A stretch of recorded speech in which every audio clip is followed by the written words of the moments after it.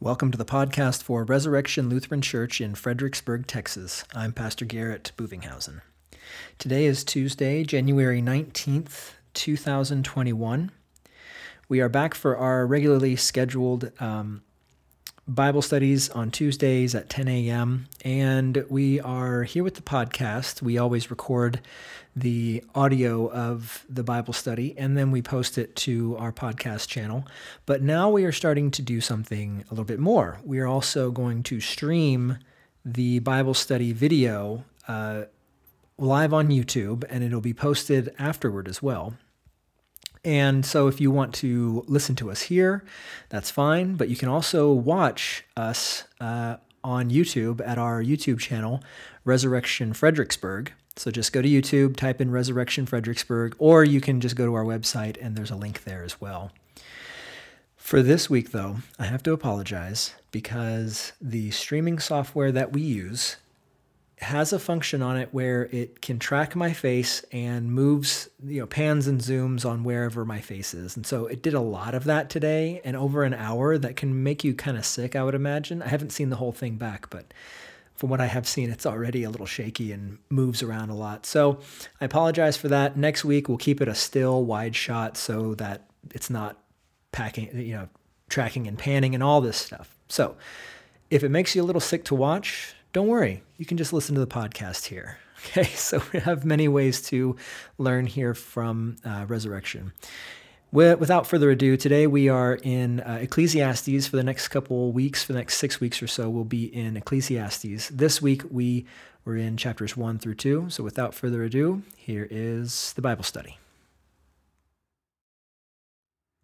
The Lord be with you. And with thy spirit. Let us pray.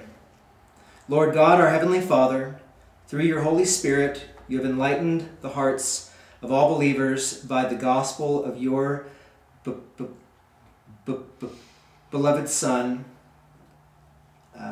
Through the same Spirit, grant us a right understanding that we might always rejoice in his salvation. Through Jesus Christ our Lord. Amen. Let me just check this real quick because this thing's following me around. I don't want the iPhone microphone. I want this microphone. Okay, so we are in Ecclesiastes chapters 1 through 2. I'm hoping that this will be only a 6-week study. Close that. I'm hoping this will be only a 6-week study. We'll do 2 chapters a week. And I did what I did on the past ones, and I got a commentary, and I was kind of like, yeah, we're going to just parse this out. And then I figured wisdom literature is nebulous. It's all over the place, right? So what I figured I'd do is I'd lean on some help from Concordia Publishing House, and I got a Bible study instead. And this will at least give us some structure. So with that, I'm going to ask y'all to take one of these and pass it down. And we'll just follow this as a bit of a guide, because when it comes to wisdom, you can spend hours and hours and hours on these things, but it's best to just go ahead and keep it concise, keep it pointed, and keep it fairly simple to begin looking into these things and begin to start meditating on them, right? And what the overall message is, okay? So with Ecclesiastes 1, we'll go through different sections here, right? And I'll read these things, and I'll insert some thoughts, and we'll have these questions, and I'll have y'all provide the answers so that we can just kind of see what you think about all these things. So let's go ahead and read Ecclesiastes 1 through 11. Who would like to do that for us? The words of the preacher, the son of David, king in Jerusalem. Vanity of vanities, says the preacher. Vanity of vanities, all is vanity.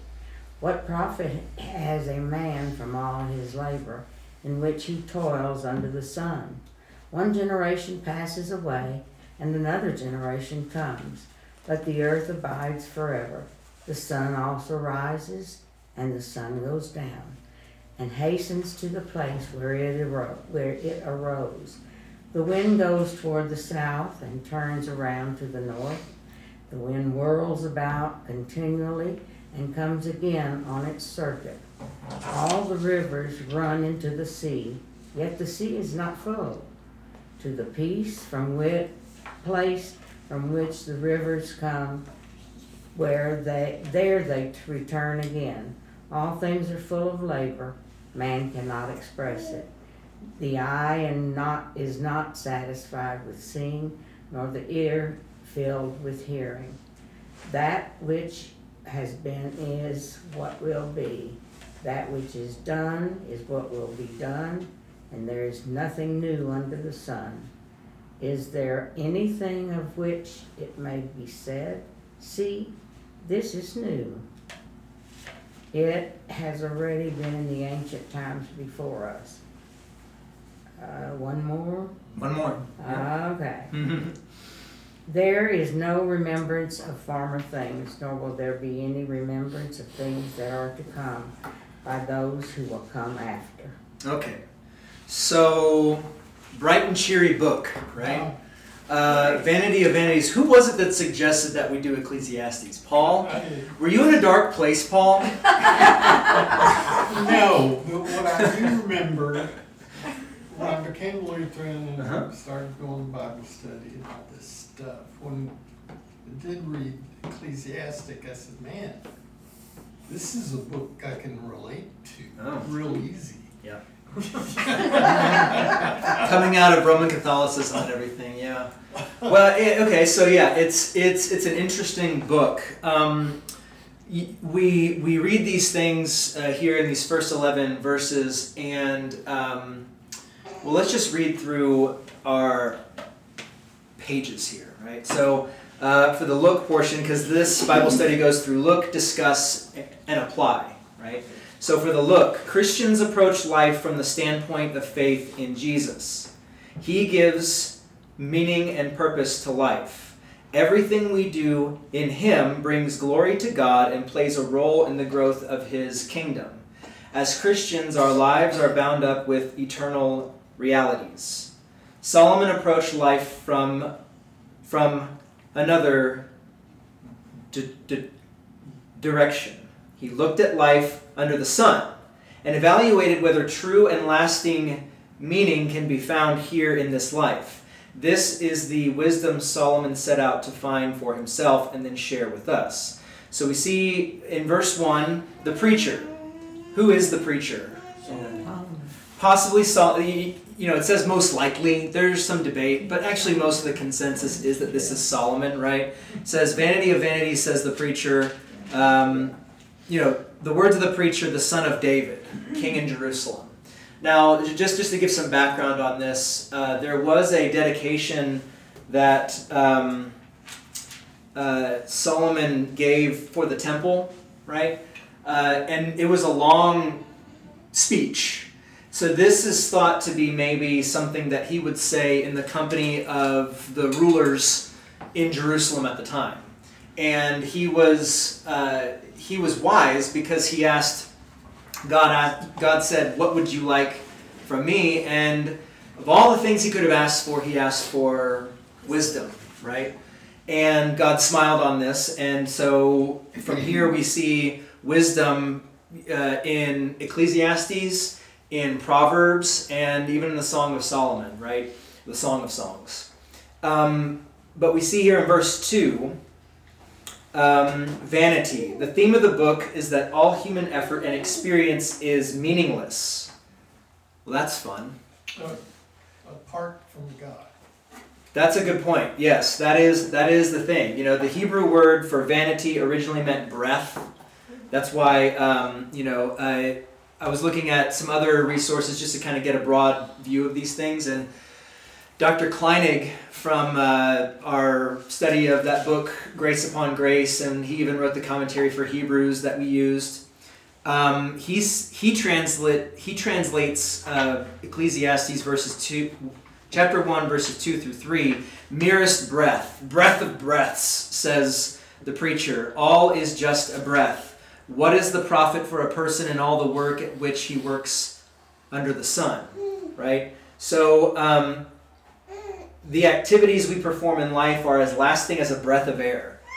And I think that's interesting. It makes this point. Interesting enough, Adam and Eve named their second son Abel, which is the same word Solomon used here. And Abel, his good works didn't last long either, right? Before he met his untimely death. So let's move on to the discuss portion of this, okay? What thought-provoking question does Solomon raise in verse 3?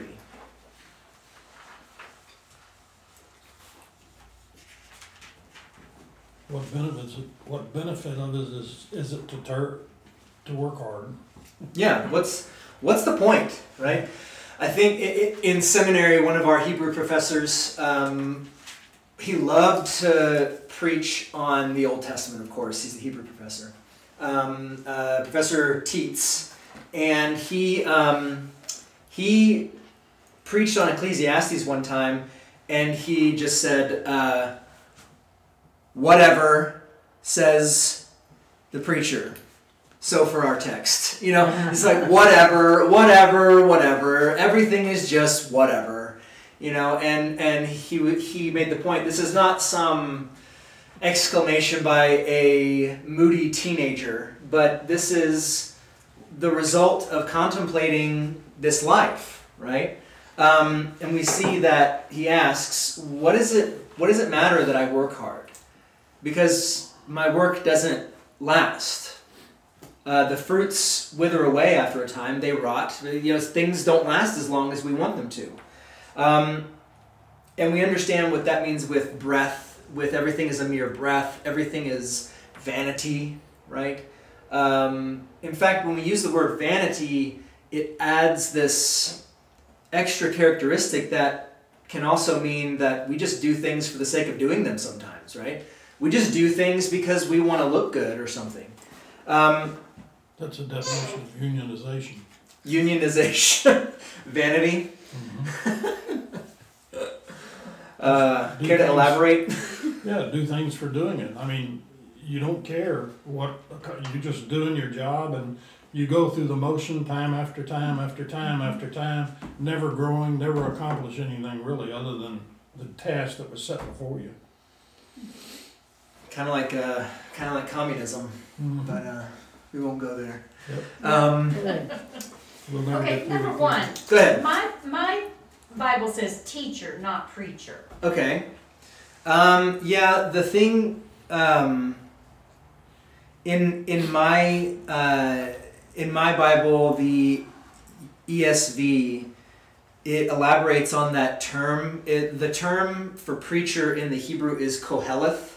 Right. And koheleth means a lot of different things. It can mean teacher, it can mean preacher. The ESV makes the note convener or collector, someone who gathers people together to hear them speak, right? So, depending on your translation, it'll put forth something different, but that's why it's important to know some of these Hebrew words and terms, but I think koheleth is the only word in this form to show up in the Bible. It's only here in this book. What does yours say, teacher? Uh-huh. Mm-hmm. Yeah. So we have a New International Version. Preacher has teacher in that. In the ESV it says preacher. What does it say in the New King James? That's what y'all have. Verse 1. Does it say preacher or teacher? Preacher. Preacher. So really it's just understanding the nuances of translation and understanding that it's really just someone who gathers someone together to expound and well. Was the word preacher around back then? I thought it was like rabbi, and rabbi is Sure. a teacher.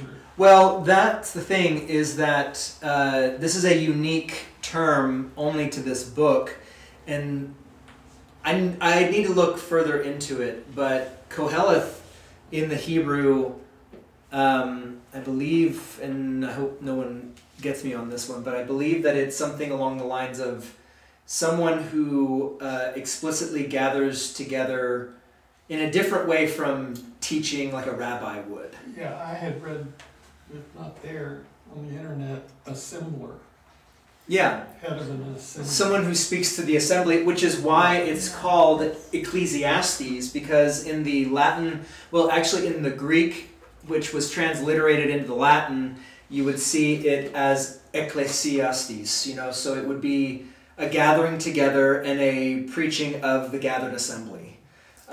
So it's different from a rabbi in some way, but I guess synonymous. But that's good questions, good questions. But let's move on to the discussion here. So what observations about life in the world does Solomon make in the following verses? So verses 4 through 7, what observations about life in the world does Solomon make? And verses 4 through 7 read, a generation goes and a generation comes, but the earth remains forever. The sun rises and the sun goes down and hastens to the place where it rises. The wind blows to the south and goes round to the north. Around and around goes the wind, and on its circuits the wind returns. All streams run to the sea, but the sea is not full. To the place where the streams flow, there they flow again. What is he trying to say here? What observation is he making? Life just goes on and on and on. Yeah.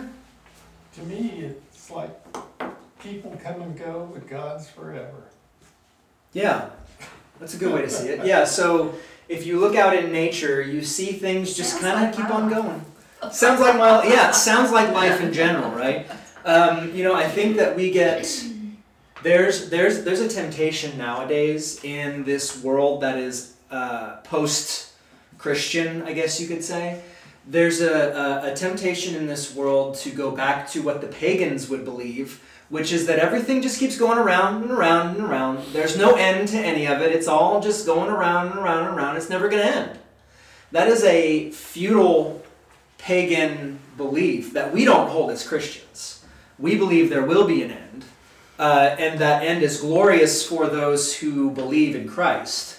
But, you know, for the pagans, they'll be sorely mistaken and find out that on the last day, that will be the end, especially for them, right? But we see here that this is kind of what you see when you look out into nature. And pagans, the heathens, right, as they say in the old English words, you know, the heathens or the pagans, they just believe that, you know, you live, you die, hopefully in between there you have some kids, and that's it, right? Or you live a good life to have a family and provide for who you can, and hopefully things work out, right? It's such a bleak look at life, and it's exactly what Paul talks about in Romans chapter 1, that the people who become futile in their thinking, they look at the world, and they see, well, the sun goes up, the sun goes down. Someone will say, I think a friend of mine in college, really it was more like an acquaintance, but he said, you know, no matter how bad things get, I always know the sun will rise tomorrow. You know, the earth is not going to get thrown off of its axis, and everything's going to go out. Like, the sun will rise tomorrow, and it's going to be okay. And I think to myself, how can that be hopeful at all, especially if you just had a horrible day? Yeah. Why wouldn't the next day be just as bad, if not worse, right? So there's really no hope in thinking these things if you really, really think about it. But yeah, nature is a steady, repetitive flow of events. It's actually pretty miraculous if you want to think of it on a different level, that God allows these things to just keep on going, and they just happen, right? Like he said, all streams run to the sea, but the sea is not full, right? There's this balance that's kept within nature so that life can be sustained and cared for. But if that's all you look to, what else is there, right? Any more comments about that? Verses 4 through 7? No? Yeah. Well, it makes me kind of think about, because especially with the generations, you know, there's always kind of a temptation to look back and say, well, our generation was better than the one that's here now, and this is terrible, or we need to go back to what was, or Okay. rather than looking at as the life of a Christian, our march towards, Christ's return, Mm-hmm. and just continuing to live in the faith and not, I don't know, kind of, you need to look more towards the eternal, I think, Yeah, definitely. than just, Than just what? just the kind of, like you said, the cyclical kind of, Right. just keeps going. Well, the thing is that we don't deny. There's definitely a, and I might even use the board so people on the internet can see I'm using the board. But you see that in Western thinking of time, we think on a straight line, right? We think more like, here's the beginning, right? And then that's the beginning, and then it just goes and goes and goes and goes and goes and goes and goes until you get to the end, right? And this happens here, and that happens there, and these few things happen here, and that, and it just kind of just goes on and on and on and on in a straight line. We have a very linear way of thinking. But so this is the Western view of things. The Eastern view, which we have to be careful with, is a little more interesting in that I wouldn't even say you could go left to right or whatever. It was explained to me in this way. It's more of a coil. So you're going from the bottom and you go up and you go up and you go up and you go up and you go up and you go up like that, right? So this is the beginning and this is the end up here. But it's cyclical. You go through these cycles of life. But there is an end, right? In the Eastern Christian mindset, that is the end. And you can see this within, you can see this definitely within John's Gospel, that there are these cycles of what's going on.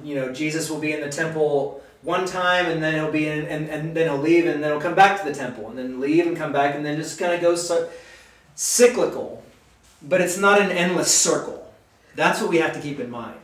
That time is not an endless circle that just has no end. But instead, it's probably more helpful to think of it as a spiral. That this point here is not the same as this point down here, but they kind of resemble each other at least, right? It's like the saying, history doesn't repeat itself, but it often rhymes. See, so when you see things like dictators rising in power in certain countries, you can say, hey, this might happen, right? Or you can say,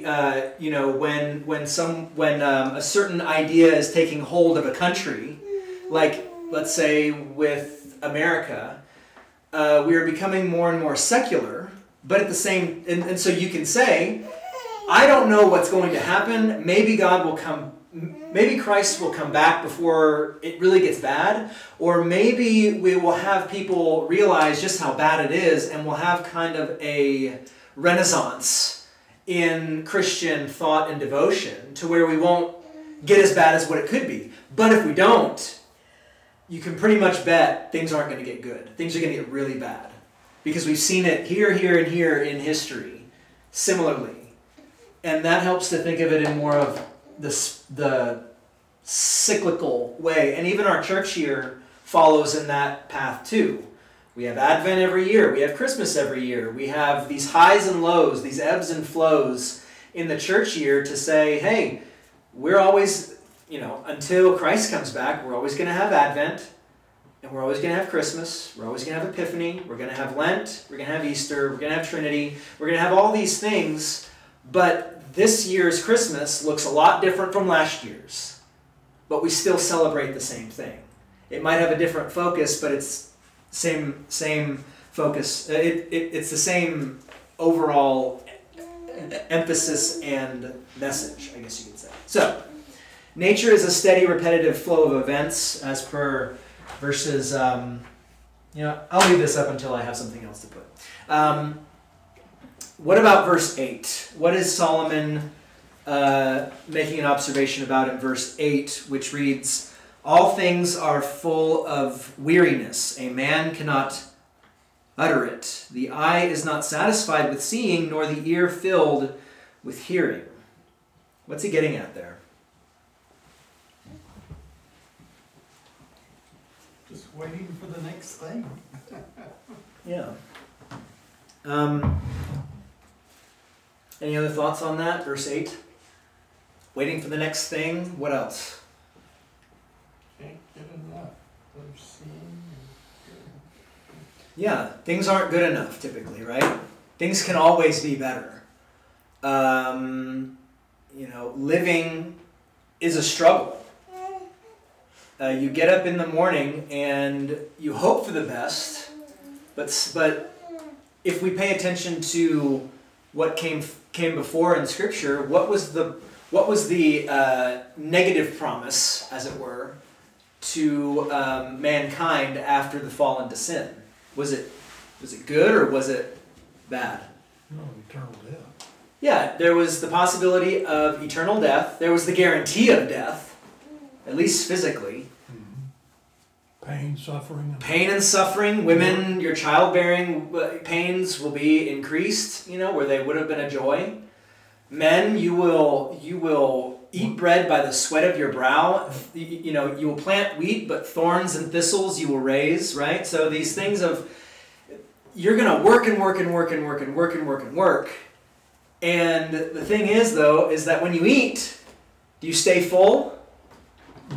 You get hungry again, right? Yeah. When you drink water, does your thirst stay satisfied? You get thirsty again, right? The sinful nature of our flesh keeps things from being as good as what God first made them to be, right?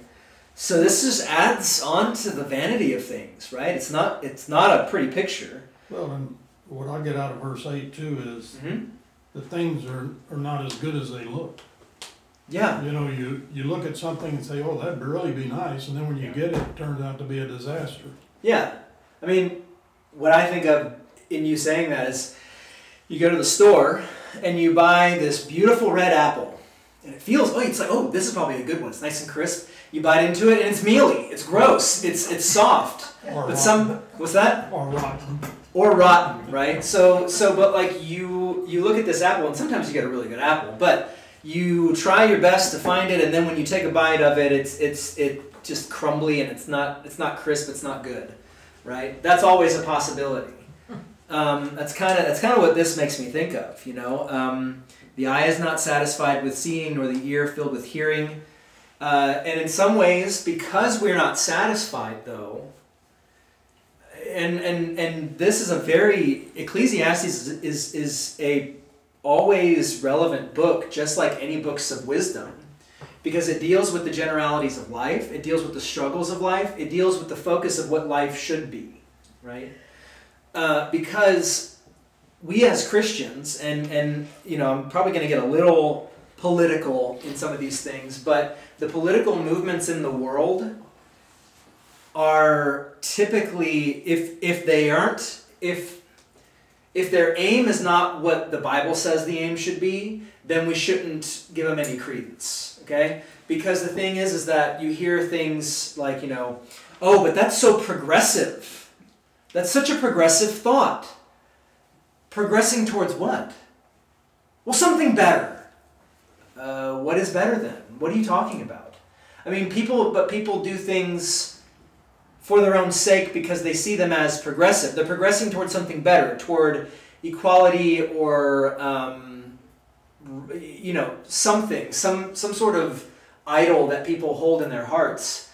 And the thing is that if that's moving toward a goal that is moving you further away from God, run away. Just leave it alone. Don't listen to it. And that's a very simple example of things, but you see it all throughout, life in general, that people will run towards things that they think are good, and they come to find out that, when you have ideas like the ends justify the means, you'll do anything you can to make your goal achievable, even killing people, even starving people, even stealing from people, right? So it all depends on what your goal is. And if your goal is separate from what Scripture says is good, have nothing to do with it. Just run away. Okay.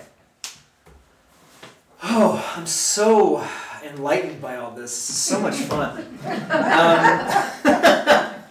All right, how about verses 9 and 10, which read, what has been is what will be, and what has been done is what will be done. And there is nothing new under the sun. Is there a thing of which it is said, see, this is new? It has been already in the ages before us. What is Solomon getting at here? It's pretty plain. Life repeats itself. Yeah, there's nothing new. History repeats itself. Yeah, or it looks similar to what it was before. Like there will be... This is what's interesting, and I hope you hear me correctly in this, that America, I love being an American. I love living in this country. But the thing is that we ought not fall into the trap of thinking that we are any better or any more unique than nations that have come before us. What I mean by that is that we have had so many technological advancements, we have had so many blessings for people, for humanity across the world, but we as a nation, full of sinners, face the same pitfalls as nations that have come before us, right? And the thing is that when you understand that, it's not to get you sad, it's not to get you depressed, it's to help you to understand exactly what Solomon is trying to say here. There's nothing new. America is different. It is unique in its own way. But in terms of how it can fall and how things can go bad, it's going to look very similar to nations that have come before. Yeah. But it's like some way. If you boil it down to the vices, I mean, you can find it in every single... What do you mean by the vices? Like, if you look at, United States, England, Africa as a whatever, all the different countries and continents and everything, they all look different. Some are third world, some are first, all this stuff. But when you boil it down to just virtues or vices, you can find it in all of it. Mm-hmm. And that, spans history too. And the first thing that comes to mind is... And stop me if I'm going off. Okay. But it makes me think about, not to bring up, too political, I guess, but, there's, blatant, like, child sacrifice. Mm. And today, you have to look at it in a little bit of a different kind of way, but we still have it. You want to go there, huh? Well, I know you're right. You see, in fact, I think there's a video online of this pro-life group that shows it's pretty disturbing actually. There's this video online of this pro-life group that has this animation showing the ways in which pagan cultures in the past have sacrificed children to appease the gods, including I think the Aztecs and the Mayans, the Canaanites, right? They would sacrifice children on an altar. It was disgusting. It was one of the things that God condemns unreservedly. And then they say, but this is nothing new. We do this every day. You sacrifice your child in the womb when you would rather have a career or when you would rather keep a nice fit body, right? And so you sacrifice, you're going to make a sacrifice somewhere, and some people will do the same things. And so even though it looks a little different, it's all for the same idols. It's for favor in some way that you sacrifice a child in abortion. So, and that's getting very dark, but you know what? That is part of the sinful nature of man, that people would seriously weigh the two and say, baby, full of, hassles and feeding and carrying, poopy diapers, gross. Having a job, getting more paycheck, getting notoriety. Ooh, that's nice. That's very nice, right? and you start to hold these things higher than what God calls good. So that's I'm glad you went there, because it's very interesting to see how there really is nothing new. It's just called by a different name. Well, and Luther says, a God is nothing but what you put all your trust in. Right. So it might not be that little golden idol sitting on your mantle, but it is, Yeah. whatever it is you're holding up as the ultimate, thing. Right. And the thing is that this is not this is to get people to realize the seriousness of the matter, but it's also to get them to realize that these are serious things, but also that there is hope. If there is anyone who has had an abortion, we don't want them to remain in whatever despair that has caused them. We want them to realize that there is hope and salvation through Christ, right? That sin can be forgiven, but if they don't see it as a sin, they won't ask for forgiveness. They won't realize that they need that forgiveness, right? So we have to be blunt in some ways about these things, but also ready to preach the gospel when it needs to be preached. All right, we're dragging here a little bit, but this is good stuff, right? What about verse 11, which reads, "There is no remembrance of former things, nor will there be any remembrance of later things, yet to be among those who come after." What is he getting at here? Same old story. Man doesn't learn from history. He keeps repeating the same mistakes over and over. Yeah. People forget those who went before them and are themselves forgotten when they pass on, right? Kind of the same thing of those who don't know history are doomed to repeat it, right? But also to say, I think I listen to podcasts a lot, and there's this one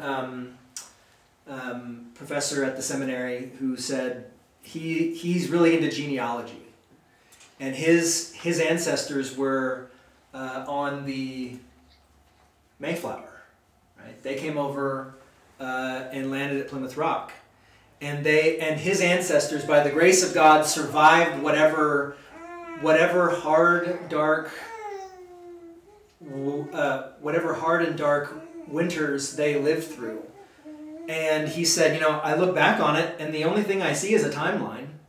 I have their names, but the only thing that I really care about is that they had kids, and then they had kids, and then they had kids, and now I'm here, right?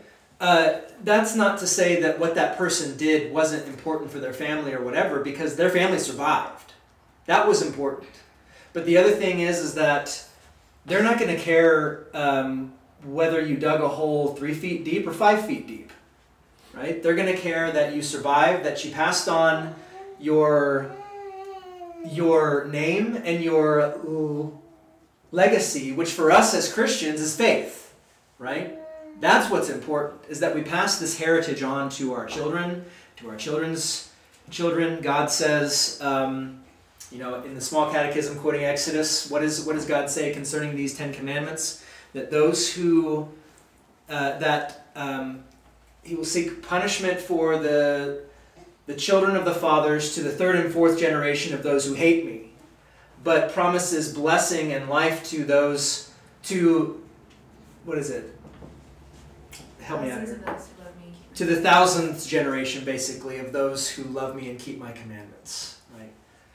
So it's this understanding of, and train up a child in the way that he should go, and he will not depart from it, right? Hopefully we would instill these things, and by the grace of God, they would be sustained within them.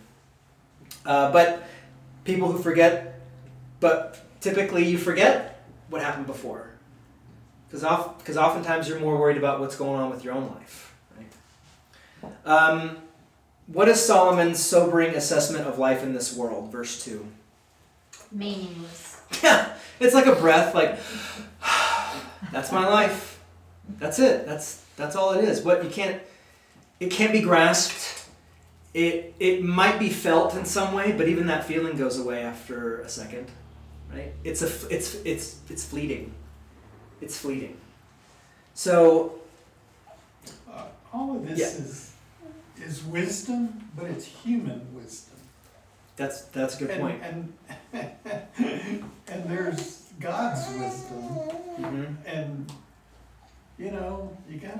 discern between the two. Right. And I mean, all of this, yeah, but it's human. Yeah, it's human. It's human wisdom. Like I said, the pagan thought that it never ends, right?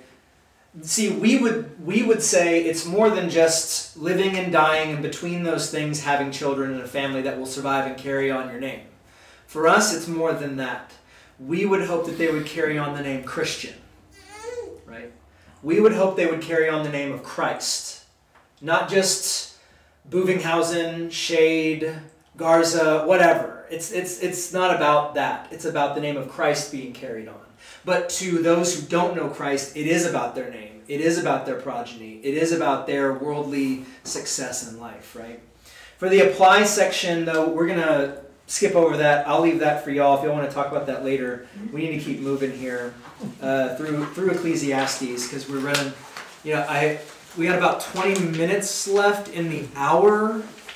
We can stay a little bit later to get the full hour time. I'm sorry we started late, but let's move on to Ecclesiastes chapter 1, verses 12 through 18. Who wants to read that for us?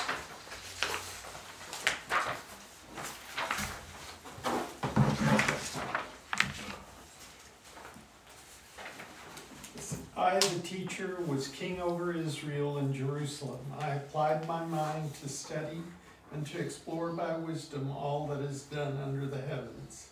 What a heavy burden God has laid on mankind. I have seen all the things that are done under the sun. All of them are meaningless, a chasing after the wind. What is crooked cannot be straightened. What is lacking cannot be counted. I said to myself, look, I have increased in wisdom more than anyone who has ruled over Jerusalem before me. I've experienced much of wisdom and knowledge. Then I applied myself to the understanding of wisdom and also of madness and folly. But I learned that this too is chasing after the wind. For with much wisdom comes much sorrow. The more knowledge, the more grief. Mm-hmm. So, you see there, verse 12, I, the preacher, or the teacher, have been king over Israel and Jerusalem, helps us know who wrote the book, which was Solomon, right? So what was Solomon's goal? Verse 13. When he says, and I applied my heart to seek and to search out by wisdom all that is done under heaven. It is an unhappy business that God has given to the children of men to be busy with. What was his goal? To become wise. Yeah. What else? Explore. To understand where God put us here. Yeah, to explore everything that could be done in this world, right? To search out all wisdom that is done under heaven. What qualified Solomon to do this work? Verse 16.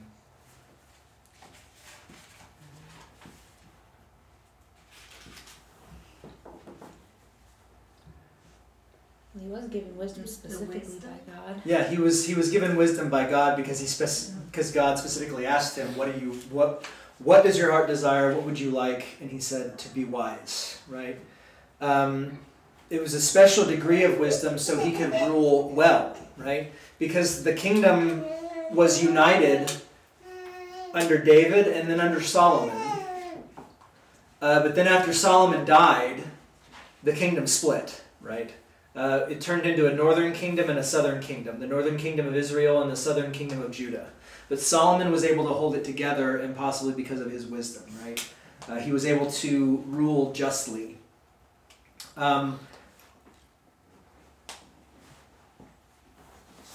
Relate verse 13 with 15. Why is seeking answers to life an unhappy business? So verse 13, I applied my heart. So it is an unhappy business that God has given to the children of man to be busy with. What is crooked cannot be made straight, and what is lacking cannot be counted. Why is seeking answers to life an unhappy business? Go ahead. Because sometimes those answers are terrible. That's the reality of the situation. They're either terrible or they can't be found. Right? And man doesn't truly understand God. Yeah. Not in and of himself, right? Right. Again, going back to Romans 1, Paul talks about the futility of our minds, that we would hold up the creation instead of the creator. Right? We would look at what can be made, which is why God said, do not make any graven images. And I'm not going to get off the rails on this as far as iconography or whatever, but when the Israelites made a golden calf, saying, this is the Lord your God who has delivered you up out of out of Egypt. Delivered you up out of Egypt. God did not smile on that. That is not what he would have them do, because he did not want to be made in the likeness of something that he created in that way. But he did eventually, it's kind of the whole thing of there are some Christians who cannot stand depictions of Jesus, because they'll say, you're worshiping an idol, it's a graven image, and you'll have a renumbering of the 10 Commandments to where the second commandment is, you shall not make any graven images. But for us, we say that's all part of creating an idol and thus not worshiping the one true God. So if they say, if you have a picture of Jesus, that's an idol. It's like, he made himself into the image of man. What do you want? You can't necessarily be fair on that, being an iconoclast. But many things are twisted in life, and we even twist our understanding about where our focus and our devotion should be, right? It's an unhappy business because we lack a whole bunch of things. We're not always using our common sense. We don't always have the resources to do what needs to be done. We also don't always love our neighbor. And because these things are lacking, true life cannot be explained in and of itself. Right? Sin skews everything. We got a lot to get through. Any other questions on these y'all really want to touch on before we move on here? I would encourage y'all to go home and ponder these things as well. Maybe add them to your daily devotions. Because you see, Solomon knew God had given him great wisdom. What was Solomon's ultimate quest according to verse 17?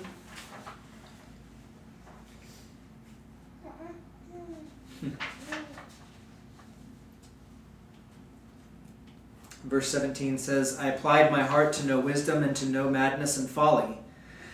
I perceived that this also is but a striving after wind. So what was his ultimate quest? To judge fairly and understand the events that happened, whether they were man's folliness or God's act. Yeah. So to use wisdom as an end to find out the meaning of wisdom, right? He thought that maybe gaining wisdom would not be meaningless. That was his hope. So what conclusion does Solomon reach about the pursuit of human wisdom and knowledge as the basis for a satisfying life? What conclusion does he reach? He hated life. What's that? He hated life. Did he hate life, or did he just see it as pointless? And is there a difference? Because I guess that's a good question. Well, it says here, life to him was a cruel joke. Is that in the notes of your study Bible? Yeah, from here. No, from your notes. Oh. On the very last page. Verse 17. Oh, yeah.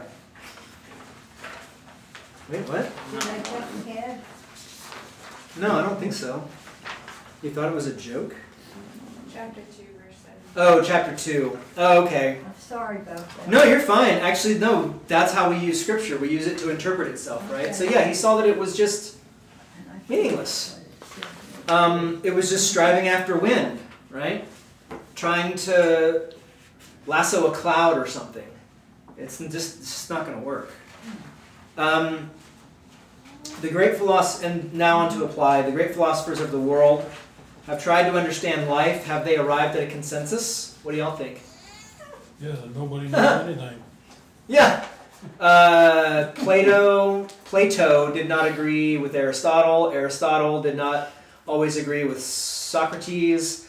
And Confucius had his own thing going on. All these different philosophers all over the place are saying the meaning of life is this. And like, no, that's wrong. This is the meaning of life, and this is what the pursuit, blah, blah, blah, blah, blah. Right? There is no consensus because they're falling short. They're striving after wind, right? Yeah, go ahead. I know nothing, and I can prove it. Ask me a question. I will say this though, for all the philosophers and the intricacies that they put forward as the meanings of these different things, Socrates was wise in a certain sense, and it's the same sense as Solomon here when he said, "I know that I know nothing." It sounds tricky, sounds paradoxical, but there's some truth to it, right? I know that I know nothing. So at least he's got that right. Solomon said that God has laid a heavy burden on men. What is this burden? What is that burden?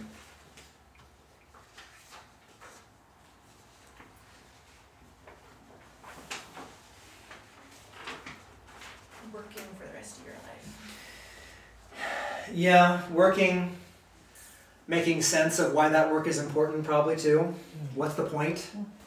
Yeah. Well, it says here, and why he was fatigued as he aged, and Okay. his sorrow increased. Yeah. Yeah, things get harder to do.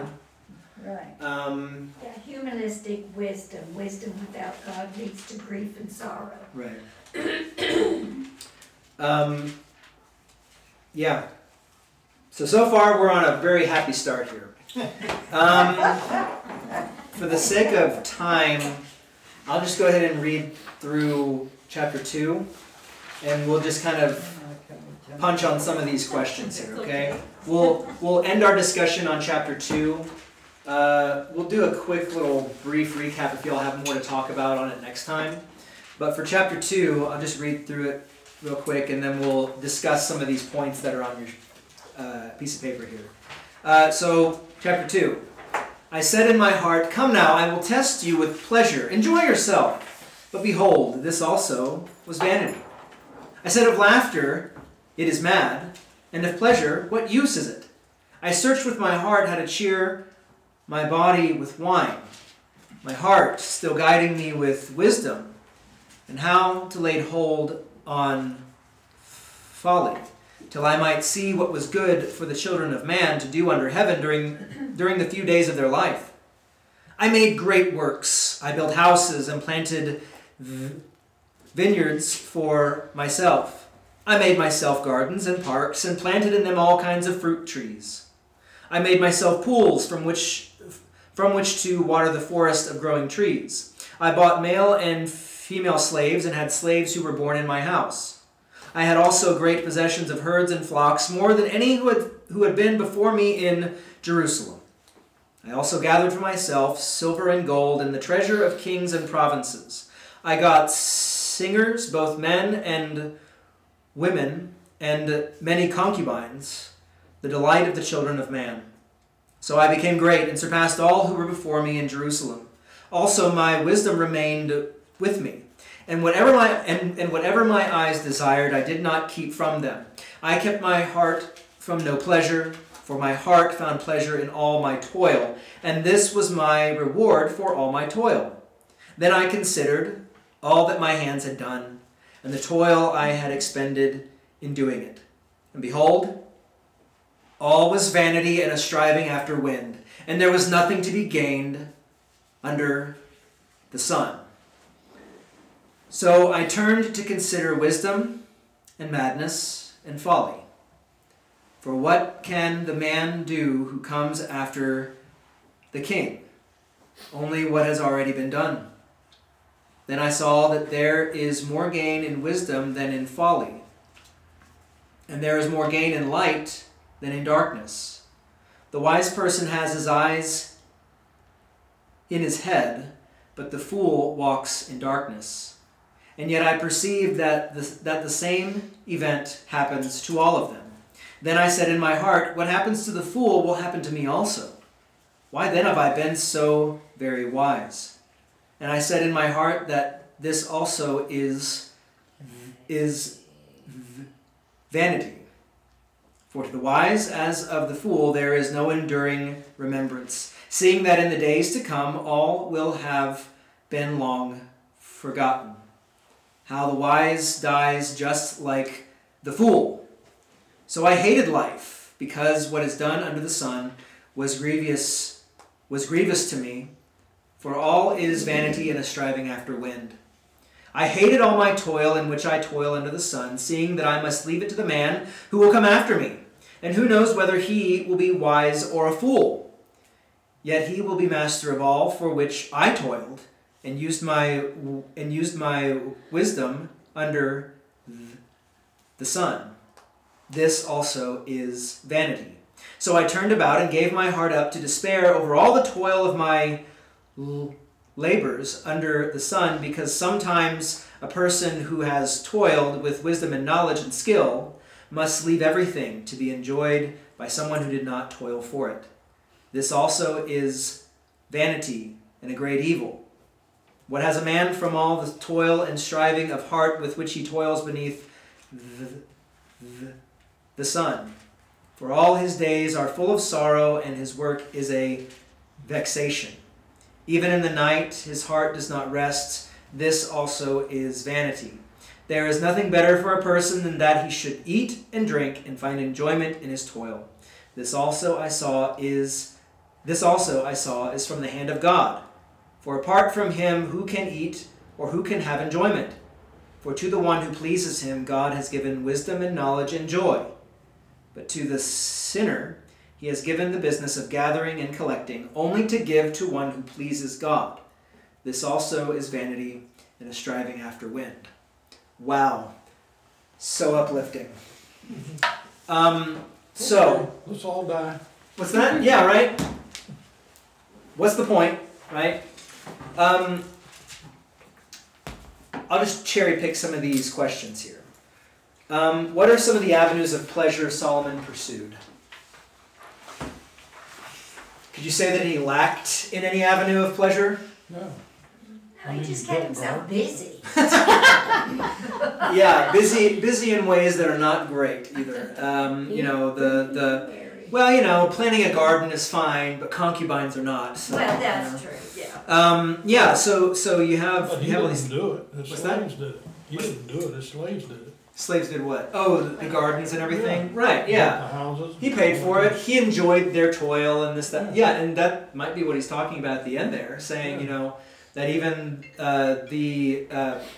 but to the sinner, he has given the business of gathering and collecting only to give to one who pleases God, right? I mean, that's possibly part of it too.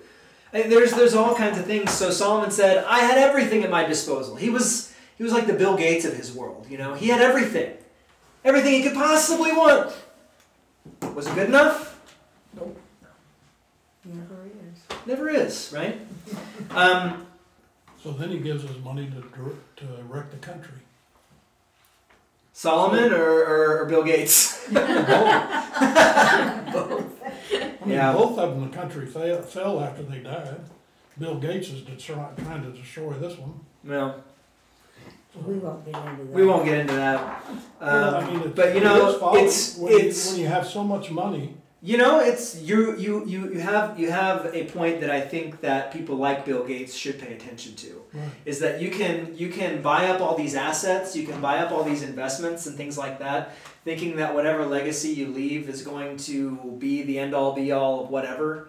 But in the end, I mean, here's the thing. You've heard of Rockefeller. What did he do? Built Oil. Standard Oil. What else did he do? Library. Library and all these other things, right? But I mean, in the end, is that stuff going to last? Or is that stuff going to crumble? Only the Carnegie ones. 'Cause they keep Carnegie, restoring. Carnegie Steel and everything. Yeah. So you have all these things, these benevolent, like they did the best they could, But in the end, if that's all, I'm not trying to say this is all that they strived for, but if that's all they strived for, was it really worth it? No. In the end, is it going to endure forever? No, it's not going to endure forever. Does that mean they're bad things? No. That means that we can derive some good things from them. But really, if you look at it, it's just, it is vanity, right? Because all that's left is their name and whatever they left behind. And most of the people don't know who they were or what they did. Right, exactly. And most of the Carnegie libraries are just museums. Yeah. So Nobody goes in there to read books anymore. I've never been in there. Anyways, It was a good idea and probably worked well early on, but yeah. Well, let me ask this last question on the apply section of Ecclesiastes 2, 1 through 11. Is it wrong to enjoy things? heck no, that's what I've got to put in there. Right. Is it wrong to have ambition and pursue goals and plans? No. No. Right? If it was, what are we doing here in church? That's right. What's the point of even gathering for Bible study? What's the point of even coming to church on a Sunday if it's all meaningless, right? But that's something different, right? That's something different. That has eternal consequences to it. It's not wrong to enjoy things and pursue goals and plans. It's wrong to think they will last and be the source of ultimate and lasting change, right? What we do here at Resurrection, what I do here as your pastor, hopefully will carry on for some time. But if for some reason I die or get called somewhere else and I take the call or whatever, I'm not saying that I will. I'm just saying that in the eventuality, I'm not going to last here, right? And so all the work that I've done here will last for a time. But in the end, it's going to get passed on to somebody else. And hopefully, short of Christ coming back, that they'll continue on in the legacy of faith that we've established here, right? But the seeds you plant in individual members will go on to bigger and better things, maybe not here. I would hope But so. elsewhere. I would hope It so. always does. That's the Right. way God's word works. I would, and that is the hope because God makes good on His word, right? That is our hope. For the last part here, verses 12 through 26, let me ask you this. I guess this is a good way to sum this all up. What is the best thing that can happen to us in this life? That's the last question there on discuss. To die- What's that? to die in the When we faith. die. Okay. To die in Christ. Right. Oh, yeah. Like Paul says, right? Yeah, right. Just die already. No, it's not that. The point is that, like Paul says, to live is Christ, to die is gain. Right? But also, we ought to strive, the best thing that can happen to us in this life is finding satisfaction in our work, not because it is something that we have our identities wrapped up in, but to find satisfaction in our work because it's showing love to our neighbor. Sharing the love of Christ with others because Christ first loved us, right? Enjoying things because of the Holy Spirit granting us the faith and the knowledge of salvation so that we can go and serve joyfully and be able to say, whatever good comes from this is not from me. It's from God, and God be praised, right? So, that is the best thing that can happen to us in this life, that we would have the ability to enjoy the good gifts of God. Like Solomon makes clear here, he says, let me see. There is nothing better for a person than that he should eat and drink and find enjoyment in his toil. This also I saw is from the hand of God. For apart from him, who can eat or who can have enjoyment? Right? We get caught up in this thinking that my paycheck is what keeps our household going, right? No. It's God's good and gracious provisions for you that you would even have a job in the first place. That there would be a need in the first place for whatever job for whatever work your job is satisfying, right? So it's this understanding that everything comes from God. Again, going back to the beginning of this book, that God puts everything in place to where everything just kind of keeps going. And if he makes sure that the rain falls and that the seeds that are planted grow and that the people who gather the harvests process everything and get it to your table, he can do all these things for your good, and we should give thanks to him. And we should enjoy them as good gifts. Not falling into the trap of saying it's all because of what I've done that I have what I have. Right? But giving thanks to God for all that he has done for us and does even more on top of that through salvation in Christ. Okay? It's a lot to get through. But read through these discussion questions. We'll spend about 5 to 10 minutes next time. Pick one or two that you really were pondering over the next week and bring it to discuss if you'd like. This is for you, and so that you would enjoy the meditations and the contemplations of these texts. Hopefully not stopping at whatever sorrow they might bring, but to say, hey, you know what? He's right. This life is fleeting, and the ultimate joy can be found in God himself, specifically through Christ. Right? Any closing comments, questions?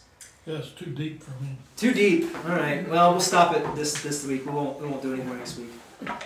Well, I'm just thankful that the Lord gave me life. Amen. He gives you I mean, life that's, in both senses, right? huh? The life you have right now and the everlasting life that is promised to you. Yeah, As well. I'm just glad I got to experience life here on earth. Right. Because many people don't get to do that. Yeah. For one reason or another. And I just thank him every day for letting me, I've had my highs and I've had my lows, but he has walked me through each one of them. And I'm just thankful that I was given life to experience here on earth. That's a good way to view it. I would have rather gone straight to heaven. And not have to go through life. In some ways, that's a mercy, right? But in some ways, it's a mercy. But yeah, no, the complexities of life and the toils that we go through, in and of themselves, if we see them as the end, what's the point? Just like what Solomon is saying. Hopefully, by God's grace, we can see them as more than just vanity and fruitless pursuits, but that God achieves some goal that is for our good and for our neighbor's good as well. All right. Well, we're out of time. We're a little over time, but I think that's good. We've had a good conversation. Anybody have anything else? No? I think we ought to slow it down a little bit and dig into it a little deeper. Go for 12 weeks. Yeah. I know, and you have to tell me if this is okay. I know last year before, whatever, when things were not what they were last year, I know that this Bible study was like an hour and a half. Do you want to go to an hour and a half? Would anybody be opposed to that? We'd be coming out a little closer to lunchtime, so. Would that be? I thought it is an hour and a half. No, 10 to it's an 11:30. hour. Well, we had it as 10 to 11:30, and then we shortened it to an hour because not keeping people in I thought we were going to 11:30 anyway. Yeah. So it's fine with me. Well, I kept it kind of short just to keep it as an hour, but because for whatever reason I thought it would be tidier as an hour. But if y'all want to go longer next time, we can do that. What do y'all think? Would y'all like to go a Try little it longer? and see how it works. That As would long give as us. you hold up. I'm fine. I'm fine. I love this stuff. It makes That's that why. gap time in between lunch. That's right. So next time we'll go for. Next time we'll try an hour and a half. If people gotta go, you can go. You can watch it later. But the thing is that next time that'll actually be good because we can discuss some of these things. Right. It'll give you some time to think, ponder these questions, and reread the text, and come back ready to discuss about chapter 2. And then we'll get into chapters 3 and 4 and get as deep as we can, and hopefully we don't go over time. That sounds good. Yep. I'm always for more Bible. Come on, Yeah. All right. Well, how about let's end today though where we are because we're a little over time, but let's consider it a practice run for next week. We'll go longer. Let's close with let's close with the Lord's Prayer. Our Father, who art in heaven, hallowed be thy name. Thy kingdom come, thy will be done, on earth as it is in heaven. Give us this day our daily bread, and forgive us our trespasses, as we forgive those who trespass against us. And lead us not into temptation, but deliver us from evil. For thine is the kingdom,